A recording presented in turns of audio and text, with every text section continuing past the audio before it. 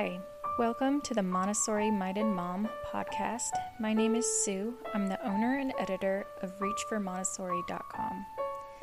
Today I want to talk to you about intrinsic versus extrinsic motivation. I want to talk about the difference and which one is better. Children learn new things every day. Learning is a part of living, and it's just as natural.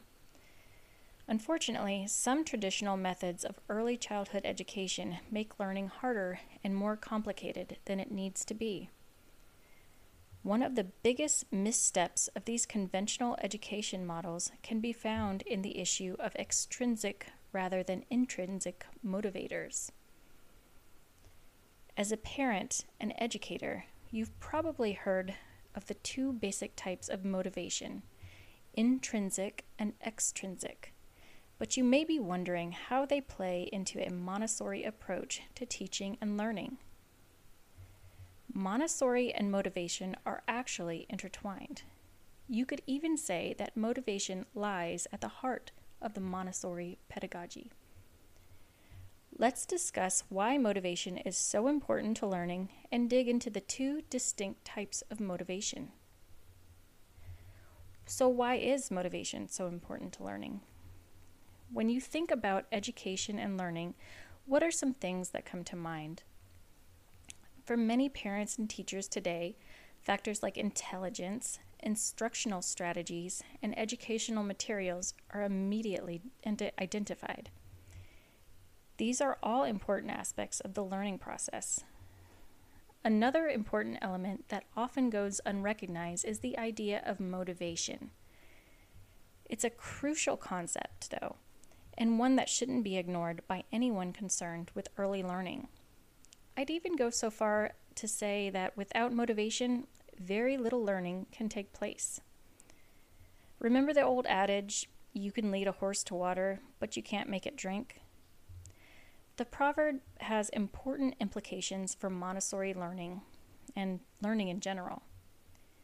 The idea here is that since motivation comes from within, you can't really make anyone do anything, whether it be learning or, in this case, drinking. If we apply the metaphor to the learning environment, we can draw the conclusion that learning only takes place if a child wants to, that is, if they have the motivation to learn. As teachers and parents, there are certainly things we can do to make the environment ripe for learning. We can provide sensory learning materials, for instance, and we can set up the child for success by offering age and skill appropriate activities. At the end of the day, though, authentic learning will take place only if motivation is present. So where does motivation come from?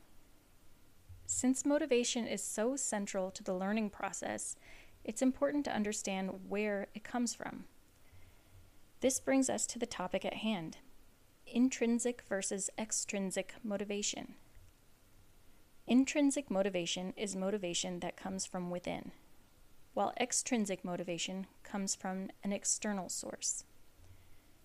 By simply reading those basic definitions, you likely already have the sense that intrinsic motivation is the more powerful of the two. That's because you already know deep down that things that come from within are authentic, natural, and meaningful. If without reading any further, you were to guess that intrinsic motivation is the more preferable of the two types of motivation, you'd be right. That doesn't mean extrinsic motivation never works. In fact, children in classrooms across the world are mastering learning goals in exchange for stickers, candy, and pizza parties. You likely had some of these experiences yourself when you were younger. If external motivation has worked to encourage learning for decades, then why question it? This leads us to the fundamental problem with extrinsic motivation. So now let's talk about why intrinsic motivation is better than extrinsic motivation. The truth is that extrinsic motivation is a poor substitute for the innate motivation that already exists within each of us. And like most stand-ins, it can do more harm than good. Studies in educational psychology have shown that extrinsic motivators such as rewards for mastery actually undermine intrinsic motivation. That means that when parents and teachers offer incentives for learning, we're actually taking away the innate joy of learning for learning's sake. It's sad. That's not to say these efforts are malicious in any way. To the contrary. Most parents and teachers who rely on extrinsic motivators for guiding their little ones have the very best intentions at heart. Even so, they may be hampering learning for the children in their care. Fortunately, when we know better, we do better. So, what's the relationship between Montessori and intrinsic motivation?